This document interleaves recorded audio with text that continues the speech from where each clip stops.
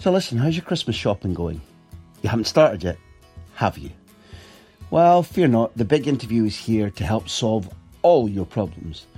For the football fans in your life, here's 3 stocking fillers. Firstly, the documentary film of my book, Barca, The Making of the Greatest Team in the World, is now available everywhere on DVD and digital download.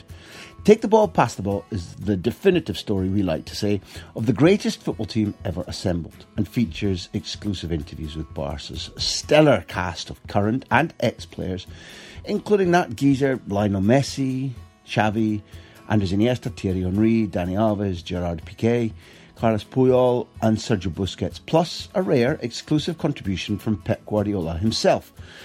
There, that's that one present sorted. Secondly, my old chum and fellow dandy Jonathan Northcroft has a new book out, published by Backpage, these marvellous people that bring you the books, the podcasts. It's called Deadlines and Darts with Delhi, and it's Jonathan's World Cup diary from Russia last summer, and it's essential reading for the football fan in your life. Finally, check out another Backpage book, Football 2.0, How the World's Best Play the Modern Game by Grant Wall. Through extensive interviews with one player in every key position on and off the pitch, Grant breaks down the technical and tactical revolutions which have transformed football. So, there you have it. Take the Ball, Pass the Ball, Deadlines and Darts with Delhi, Football 2.0. That's not only difficult to say, it's Christmas sorted.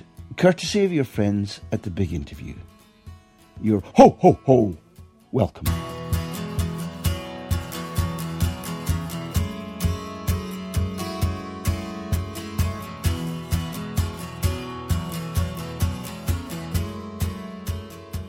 Welcome back to the big interview. Here comes part 2 of Kevin Bridges' The Return. If you haven't listened to part 1, you still can, and I think you damn well should. Kevin and I caught up during his sold-out run at the SECC in Glasgow, which included the taping of his new DVD. It's out now, and if somebody you know and love likes to laugh, it will make a good Christmas present. Thanks to Mr. Bridges and to the Hotel Duvan in Glasgow, where once again we hung out for the chat. Vamos.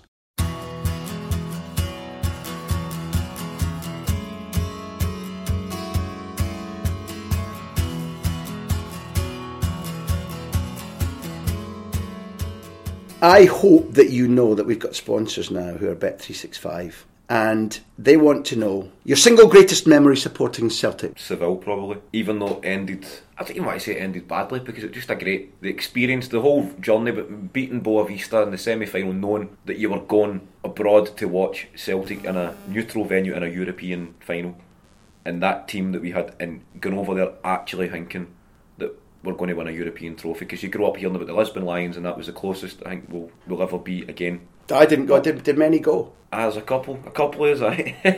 But that whole journey, just going over there and just seeing so many fans, and the game. I've never quite brought myself to watch it back, because I just feel so gutted for Henrik.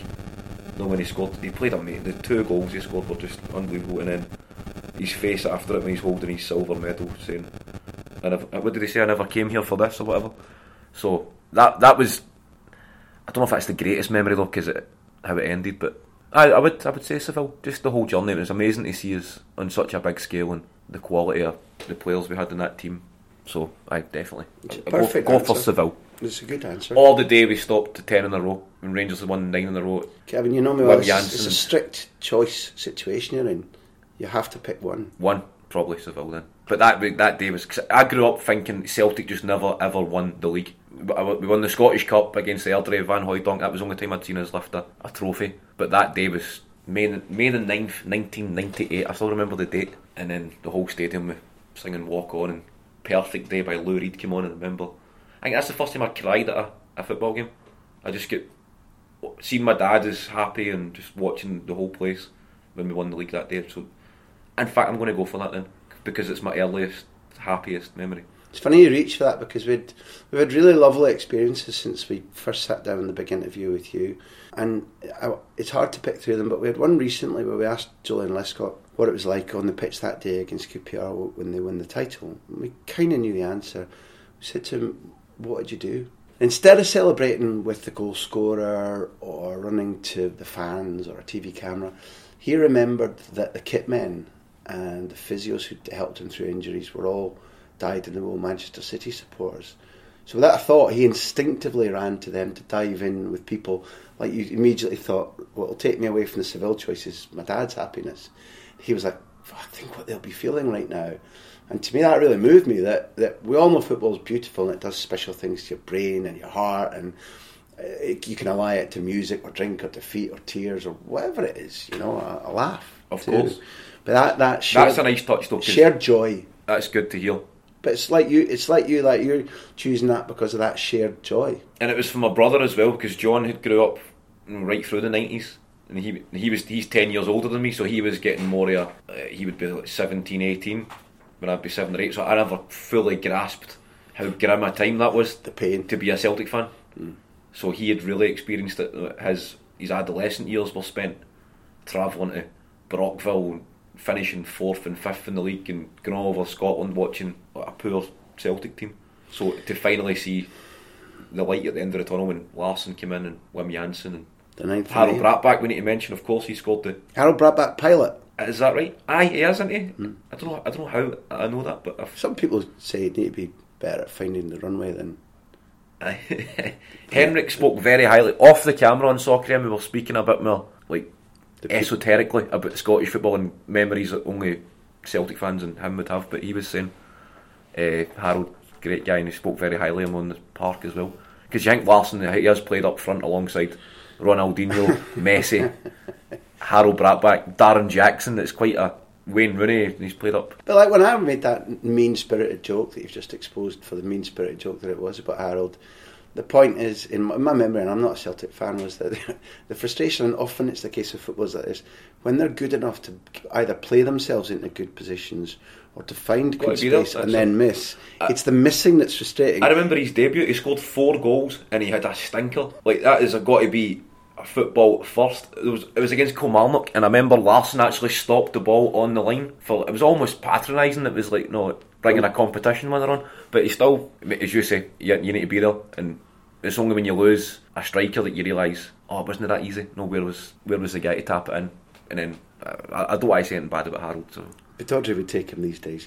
Now, a little birdie, you told me that I started this about an hour ago about being a good communicator. Team Talks. I want to talk about Team Talks. Did you give an inspirational team talk at some stage? Yes, I was drafted in. It was the day just after Celtic had beat Motherwell for the treble last season, the double treble. I got a phone call from Brendan Rodgers saying it's Scott Brown's testimonial tomorrow. He said I usually give a team talk, a tactical talk, and then I usually give a sort of wee minute, get the team in a huddle before we go out, just a wee bit of inspiration. Could you come in and give the inspirational talk before Scott Brown's game against the Republic of Ireland? So I said, of course, but I was like, we need to do it. If we're going to do it, Brendan, we need to do it right. So I said to him, get me a tracksuit with KB on it, get me a clipboard. So I was going to the game anyway. I was taking my mum and dad up because it was all the money was going to the cancer charities and the Liam Miller fund. So I bought a box for my parents, went up, and my girlfriend. It was great. So about 10 minutes before the game, somebody comes and chaps the door saying, can you come down to the dressing room? So the guy hands me a KB tracksuit, my tactical board, and Roger says, he pulls me aside in the medical room and he said, how do you want me to introduce you? And I was like, you need to say right, we're bringing in this new coach, he's going to be working very closely with the team for the next couple of seasons. He wants to come in and say a few words.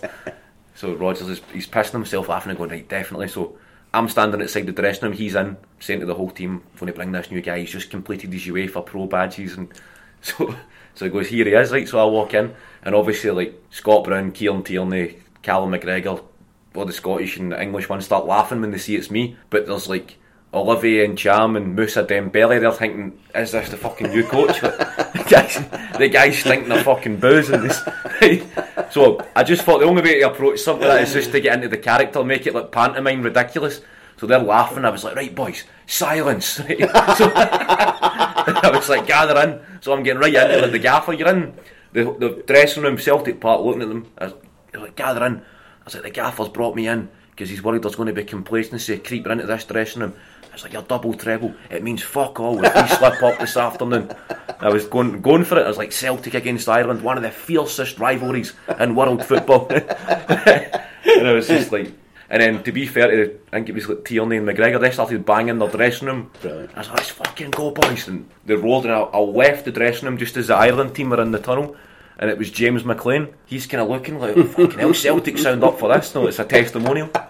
Then he seen me and we were talking away. I was just in for a laugh, and then that was it. So the team came out buzzing, and then it was a great experience just to go in and rally the troops. Could you do that again? Is it in the blood? I think you should get me in for a competitive game. I mean, there's plenty more inspirational talks in there. We'll have a word with Celtic. It was a good feeling. I've still got my KB track and my tactical board. I was going to say, like, as much as it was a desperate day for us, it wasn't the Celtic Aberdeen game where you patted me on the head and said, "You've done very well getting here, you dirty bastard." But it was Did you know that we met before the Aberdeen Cup final? The first of the two. I was just, you should be so proud of your team, Graham, getting this far. And I hope you have a nice day, Graham. It wasn't even that nice. You literally reached out and patted me on the head, patronisingly. And I was like, was that right though? Done like a kid. Was that right? Done like a full time. So the second time when we had the Scottish Cup cruelly ripped out of our hands, the Tierney, attitude. For as much as I hate losing, hate seeing my team like this, really, really gets to me. When he's done and he goes to hospital and they bring him back and nobody will let him in, and he's like, "I'm fucking getting back into this ground again," boots in hand, and that to me, his face when he lifted that trophy, that was fabulous. And he seems to me, I've only ever maybe spoken to him once, but also watching him play, I think he's pretty special. See, I'd never heard of Kieran Tierney, right, until I was doing a show and somebody had messaged me saying this young kid at Celtic is going to be massive. He's looking to change his tickets because he was called into the Scotland under-19 squad or whatever. He had tickets to see me the same night, so I was like, alright, I'll try and sort the guy out. And then I'd say maybe even 3 months after that, he got drafted in to the team, and it was Ronnie. A lot of Celtic fans will criticise Ronnie Delia, but he did spot a lot of good players and set up a lot of the spine of the team that done the double treble. But Tierney was playing against, I think it was FK Molde or whatever they're called. Remember they beat us. They beat Celtic in the first. I think they beat us twice. I'm pretty sure we lost. It was the third and fourth games in the groups are always against in the double header. I'm pretty sure we lost both games. But I remember watching him that night, just going, "You're the only guy on that park that seems as if he actually cares." And he was great football wise to watch, but it was his passion, and it was quite a low point. Like you thought, right, we're never ever going to see Champions League football again. This is the Europa League. We're getting embarrassed by a team like FK Molde. But I was like, this kid was the only kind of shining light. And then Rodgers came in, obviously made him a massive part of the team. The rest speaks for itself, what he achieved. But it's like a Paul McStay kind of thing, in it. Like he gets the club, and you're closer to them. Either that you can equate to things that they like in their life, or if the club's everything to them. And we're all used to loving players that show their passion and feel like you would feel if you were on the pitch. But he can also play, in my book. I know that there's a little bit, as we speak, there's some debate about how he's performed for Scotland or whatever in that position. That I want to set aside, because that's temporary. It's just Scotland's luck on it. Temporary. Two of the best players recently are in Liverpool, Andrew Robertson. Liverpool phoned me up when they were weighing up which one to buy, and talked to me about, can you watch him when he's at Camp Nou for Celtic, and say, what do you see, and so they were into that same. And I don't think even I think part of what made them do the deal was Celtic were very obstructive about Tierney and not now and whatever. So how long you've got him for, I'm not. See, that's the sad thing with being a fan of a team in a smaller league. The economics of football, there's an expiry date. If you've got a golden generation, it's 1-2 seasons tops. Even from Celtic. I think that's what makes a manager good, though. So you got to constantly, what it's called, a cycle, to constantly have to regenerate. And like you look at Mourinho and these kind of guys, they can just constantly spend money, just take whoever they want. It's like playing a PlayStation game. You just go, right, pick your dream team, him. I don't really see the skill in that style of managing.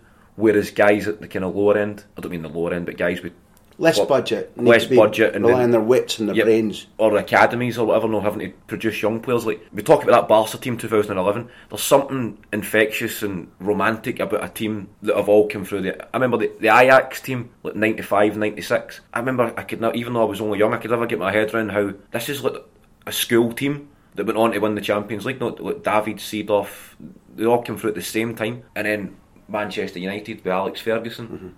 I think you're never going to see that again, because a manager's never going to get as much time in a job to just go, look, these are the kids, Might take a couple of seasons, but they're going to be special because you'd just be sacked the managers in the Premiership kind of world. You're never going to have time to. You're not just saying it's more romantic. You can spot the way in which these players interact with each other on the pitch in a different way, it's just because they've grown up together. Exactly. Mm-hmm. Even like Madrid, right? They've won the last 3 Champions League. It is incredible, but it was never quite. Like for what they achieved, they're never going to be spoke about in these terms. That Barcelona team, who never ever won 3 in a row, never even won 2 in a row Champions Leagues, but it was just a better. I don't know. It's why you put your finger on why Florentino Perez remains obsessed with. I'm not calling him out here, crushing Barcelona under his heel because he resents the love that era was given compared to what he thinks his president should be given because of, repeat Champions Leagues. That's just Real Madrid feel. It's the superficial. You can't just create that. You can't manufacture that. The Barcelona team was revered because it redefined football, and as Madrid, statistically they were more successful than that Barca team, but you're not going to tell your grandkids about that team. Well, it's sad as it is, but it's lucky before you finish, but anybody who wants to tell their grandkids about that film will handily have a really well made film coming out quite soon. You're not going to sit and tell your grandkids, and then this guy got signed for £125 million, son, and then this other guy, I remember the day he came through, so we bought him as well, son, and then £1 billion we spent. These plucky underdogs, and they won every game they should have won for the money. It's not a good story to tell, is it? Whereas the academy and the managers having the balls to just go like Fergie, Guardiola, who was at Ajax, Van Gaal, was it Louis Van Gaal? I think he was maybe forced just to have to rely on. He was very fortunate. The guy that's a common theme through a lot of our discussions, in that Johan Cruyff had rebuilt the club and redesigned the academy and left not long before Van Gaal took over, and therefore I'm not calling it only a Cruyff triumph, but a lot of the players who you'd have seen in that team, Van der Sar and Kluivert, came into, or whoever it was, Littman, and came into systems that were designed by the Cruyff idea. Some of the kids who came through in that academy, because also some of them were bought with wit from smaller Dutch clubs. They like Barcelona. Can you immediately say Cruyff signed Puyol or Valdez? No, because they were coming into a system whereby he was, in his last year maybe as his first team coach, so he didn't spot them. But the system all around Ajax, the system all around Bax was functioning to his template. So he had his KB tracksuit, JC tracksuit, his JC clipboard, and went around saying, "This is how you do it," and that's what we that team that owe him. The Ajax team that beat who was it? Was it AC Milan? They beat Milan with Kluivert's goal late on. Kluivert, that's who. And then I think reached the final again the following season and lost on penalties to Juventus. That's right. Yeah. And then after that they get absolutely raided, didn't they? Yeah, the Bosman law. The Bosman law meant that everybody could go. Yeah. And that was maybe the start of, right, you're never going to see a team like what I'm saying about the expiry date and the cycle is that is obviously going to happen, and it will happen. They were lucky to get 2 seasons out of that team, still staying there. Yeah. And a lot of them moved on and never. Van der Sar went to Juventus and was judged a failure. Davidson, Kluivert went across, and it wasn't until Davids reached a different era. Littmanen went to Barca and never really. The De Boers aren't regarded as great successes at Barcelona. Bogart was a strange case in that I know he gave up. He was like, I'll go to Chelsea, so I'd sign for a team that won't be in the Champions League because I hate this travelling. I hate being away from my family, so I'll pick a club who won't be any good. And of course, they qualified for the first ever season in the Champions League, and that fucks it up. Yeah, they were all they went for different reasons, but they went easily, and it was easy to cherry pick and break aside, this product that had been farmed and thought about for years. And right, we'll have you, and maybe that won't come again. Well, Seedorf and Davids, you would say, went on to even better things, but the rest of the team sort of just functioned as that. Unless I'm wrong, I think Davids, I could be, everybody can laugh at me later, I think Davids might originally have gone to Milan and failed and then gone to Juventus. I think I could be talking shite, but the majority of Van der Sar came up in our chat with David Priest the other day, and David's a good goalkeeper and a good analyst and a smart man, and we asked him to choose best ever Premier League goalkeeper, and he made a really good case about why Schmeichel's only close and Van der Sar is better, and it was articulate, it was interesting, and it's only his choice, it's not fact. But to hear him talking like that about and Manchester United's footballers from that era talking about him like that, and to think that he was regarded as a failure at Juventus and was bought by Fulham. Well, that's when Not Ferguson Man signed United him, directly. no, that's right. When Ferguson signed him, you thought he's a bit past it, isn't he? Like Van der Sar off Fulham, and then he went on to even more success. And the sad thing is, by the time they're losing another second final against Barcelona, maybe he was just a little bit past it. But he wins the Champions League for a second time with them in Moscow and saves that penalty, which is maybe it was from an Elka in the shootout, and a true great. He signed a few shocking keepers, didn't he, Ferguson? Are we talking about Taibbi? Because it better not be Jim Leighton. Massimo Taibbi, that's right. No. Thank you. Who else did he sign? Mark Bosnich. Did Ferguson sign him for Man U?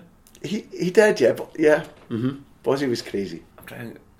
Was it with Taibbi? Was he the guy that... Taibbi was the through his legs. Aye, that's the guy I'm talking about. He kind of looked like an out-of-work bouncer with his massive, great big floppy hair, his long baggy trackies, playing in goal for Man United. And you used the phrase competition winner. Andy Gorham, did he not? Did Andy went down there. Andy Gorham from Man U as well. Andy Gorham, Fergie told him when he went down there, the goalie told me that he was like, we're going to sign... Who is that wonderful Japanese footballer from Udinese? Nakata. We're going to sign Nakata. You're coming to a club where we're doing things. We're going to sign Nakata. I don't really want him as a footballer. So this is when Gorham signed, but it's all about marketing now. We need an Asian in there. Not really that bothered. Celtic went through a spell like that as well.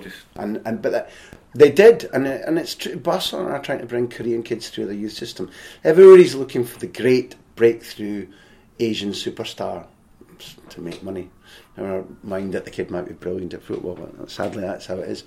But that was way back, and you Gorham explained that in a way that made me think, well, Alec fully bought into that phenomenon. It wasn't just about the academy and the trophies and the brand of football and the swashbuckling and my wage when I keep winning on my bonuses. It was also like, I'll buy into the club's need to sign an Asian whether I want him or not. Yep. And eventually they get Koreans and he doesn't play part in one of the finals. Ferguson such a one-off, because he evolved with football, didn't he? Like he was there at the old school. Remember the Aberdeen, I think was it Rangers they beat in the cup final, but Ferguson was unhappy. He was immediately after Gothenburg, you're right. Yeah, he was going crazy. Correct. So he's went through that spell when you could shout and go absolutely nuts at your players, to then having to manage egos, and he constantly evolved with to manage corporately and to accept the sort of corporate idea about we're going to sign an Asian player for the marketing. I agree with you. You're right. To go into that, you're signing a guy for marketing reasons, but you've also come through governed shipbuilding mentality with players.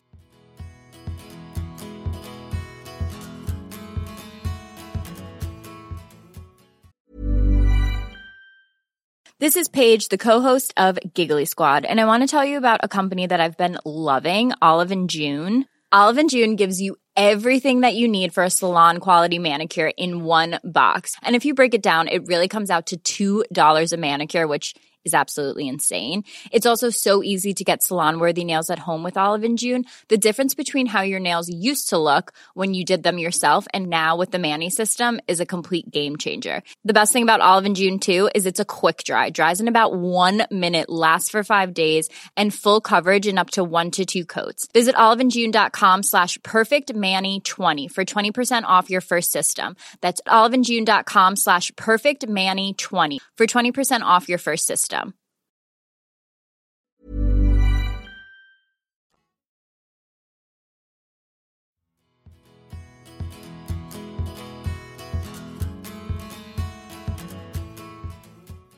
It's not the same, but it relates into Guardiola because it's not identical to what you've just said. But like Guardiola, if you look at the Amazon project, where, I mean, I know you have your doubts about it, but what I've heard Guardiola say in private a lot is, no, I work for the club. Now, there are certain things where he'll say, no, there's a line in the sand. But if the club says, this is important to us, sponsorship-wise, image-wise, corporately, to a certain extent, Guardiola will say, yeah, I'm only an employee. Whereas Ego could say, no, you can all fuck off, I'm Pep Guardiola. Which is something that is, generically, it's similar to, anyway, that's too long a point I'm making, big, because I know you watched the Amazon series. Before we wrap up, I watched the first couple episodes. I thought it was good. It's an interesting insight into like behind the scenes at an elite level football club, but I just find that maybe it was a bit staged, because you're going, how much does Guardiola really want to review? You know, he's doing the tactical, this is how we're going to operate for a defensive corner or whatever. How much does he really want to put on, like, to the public domain? Like, this is the way I view these situations or whatever. So I don't know if he'd done an actual tactical talk and then he said to the team, listen, we've got these Amazon cameras, so we're going to talk a load of shite and make it look great for the telly. But I don't know if I'm being too cynical. I don't know what the Catalan is. We'll just fanny something up for the bit. I don't know, maybe because that book, the German. You're sitting with this. You're talking about the publishers of Pep Confidential. No, the Pep Confidential, because he was very open in that book. Yeah. But I think he said to the author, didn't he? He said in the book, look, he did say to Marty I'll give you Pernau, a candid view. Everything goes on at training, as long as you don't publish it until the end of the season. You're bang on. So That's maybe exactly that right. was the same thing, and I'm wrong. But I just found it a bit like, I enjoyed it. It was great. Given I've seen how maniacal he is about privacy, and Luis Enrique is worse, I back your idea. But it also, I think on his terms, he'd rather not have had any of it. Never mind how much he hid or managed to, like the incident where Mourinho's been called out a little bit in it, and it caused a bit of a fuss. Guardiola's intent on keeping that rivalry at a tiny low ebb and being as friendly as possible. He's never quite acknowledged it, really, has he? It's a tactic he does not want. He hated, as much as I enjoyed watching it, he hated that 2011 Classical Wars time. Drained him. There was an aftermath. Didn't like having somebody coming after him personally, and he didn't want it in Manchester at all. And I think that if you look at the state of the two men, one of them who's at battle with the world and one of them who's quite low profile and has bent his preferences to talk more to Sky to keep them off his back, and I think Pep's managing the whole strategy of being in Manchester with Mourinho better than Mourinho is, in my personal view. Right. So we need to close because of your time, and I need to give you a difficult one sent from Bet365. The best footballer that you've seen live, and I think by the best footballer it might open up the concept that not the one that you're most indebted to in your life. So you can say Henrik, but they are asking a difficult question because you've seen one hell of a lot of moments live with great footballers. Like performance wise, you can choose. Messi live, Ronaldo live. You need to go somebody a bit more niche. I remember the first time I ever really acknowledged a performance was, I remember Celtic played Dynamo Zagreb, or Croatia Zagreb they were called at the time, and Robert Prozinecki played, and that night at Celtic Park, it was when I was first kind of maturing into acknowledging the game, and not just the strikers, the guy that could dictate. I remember the way he played that night. I remember saying to my dad, because we'd seen him in Euro 96, remember Croatia had that great team with Bilic, Prozinecki and Davor Suker and Vlahovic. The strip was iconic, wasn't it? I don't know if I'd never seen a strip like that before ever. I don't think the sort of red and whites, not even quarters, are just squares all over it. Yeah. And they stood out, didn't they? Well, him that night, I remember watching him just going, wow, that was amazing to watch. And then I heard that he smokes like 20 fags a day. But he played the way he could have played that game with a fag in his mouth. And it was the first time I'd seen a guy just dictate the flow, or the first time I'd acknowledged that this is another way of appreciating a footballer. So him, Messi. I'm actually sad that he's 31 because there's only going to be a few years left. Or what? I think you'll ever see a guy like that again. It's like watching a performance. It's a show. When you see Messi in full flight, I think there's a better thing in football. I've never seen. I was really pleased that you took Andy to see a game where it ended, I think 3-2. Messi got the winner. It might have been the Super Cup, the winner in the last minute for an Adriano cross. I remember before I met him, you talking about your dad's love of football and his understanding of football, and he had a good football head. And I remember that night meeting you afterwards and thinking, I'm really glad he's been here, and I bet it feels good to have taken him there to see this guy in the flesh. That was the Super Cup. I think it was the Super Cup first leg. Monday night. They just moved it to a Monday night for some reason. About 10:30. That was the 5-0 where they moved to Monday night. This one was like the Super Cup was a late kick-off as well. It was. Listen, Spain, 10 o'clock, midnight. The first time I was ever in the Nou Camp for a Barca game was Barca Atletico. I'm pretty sure it was 6-2 to Barca, but Sergio Aguero scored the 2 goals for. So that was a good game to watch. It was the one where Messi takes a free kick. The referee says you can take anytime you want. And I think it's Leo Franco, maybe. I'm not certain about that. Who's on the near post organising as well. And Messi just bends it in. That's right. It's about 5 of the goals come in the first 20 minutes. But even though they get hammered, you came away thinking, who was that boy? Who's the wee man? Aguero, for Atletico as well. So I'm pretty fortunate. I've seen most of the play. I'm gutted I've never ever seen Ronaldo, Brazilian Ronaldo. I've never seen him in the flesh. Well, we're going to fix that this season. As long as you can find time in your schedule, we're going to go and have a cup of tea with him as he watches his club. Cup of tea with a bargain bucket. He looks Maria. He looks a donut kind of guy, doesn't he? It's a difficult one to close on from Bet365. How do you think Celtic, and this is the end, how do you think Celtic would fare if they were allowed to play in the Premier League? I think it would be a massive success because people answer that question based on Celtic right now with the finances, obviously, right, and I still think we would do alright. I still think we would be mid-table or whatever. I think they would be relegated, but then you factor in the TV money, I think Celtic would be a force. If you've the TV money, the global support and all that stuff, but also I think it would be great for the Premiership. You'd have an extra element. You'd have great. Imagine like Celtic, Chelsea at home, Celtic, Man United would be. I think the Premiership will begin to fizzle a bit because a lot of the games are just a bit not very skillful and quite dull. Aye, exactly. And I get it's competitive, but it's just I don't know. It just leaves me really underwhelmed when I watch Premiership games. So before they start playing, Liverpool and Man City are amazing to watch. Spurs. But some Super Sunday, you're just a bit like, nah. Don't know if I can be bothered with this. So before they start playing Chelsea, Burnley, and Hong Kong as the next, that's what I mean. It's just going to go insane. Why not? Play. I think they're going to need to freshen up the Premiership to keep it marketable or to keep actual football. I understand they're just trying to tap into the selfie stick kind of market, but if we ought to keep it like football wise and a good league to what I think you need to bring in a different element. And I think if they brought in Celtic and Rangers, then I think it would be. You watch Cardiff playing in the Premiership one will. It's not for me. It's and in that brave why future, can't it all be Celtic and Rangers? That brave future you've outlined, it's kind of the championship flag at Pittodrie every year. So right. Where do I sign? On which note, Kevin Bridges, thank you for joining us again. Thank you for being so generous with Pleasure. your time. It's friendship aside, it's really, really good to share this and enjoy it. And I'll see you in Valladolid this season.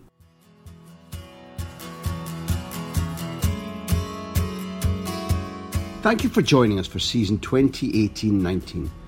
We've got huge creative plans for the months ahead, but we do need your help to make them happen.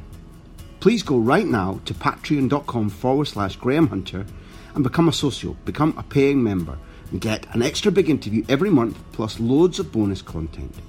Last season, socios listened to 9 exclusive big interviews, including Rafa van der Vaart, Troy Deeney, Roberto Di Matteo, and loads of me talking about football. The Premier League, the Champions League, Spanish football. I'm sure they enjoyed it and you will too. Support us, join us. Thank you.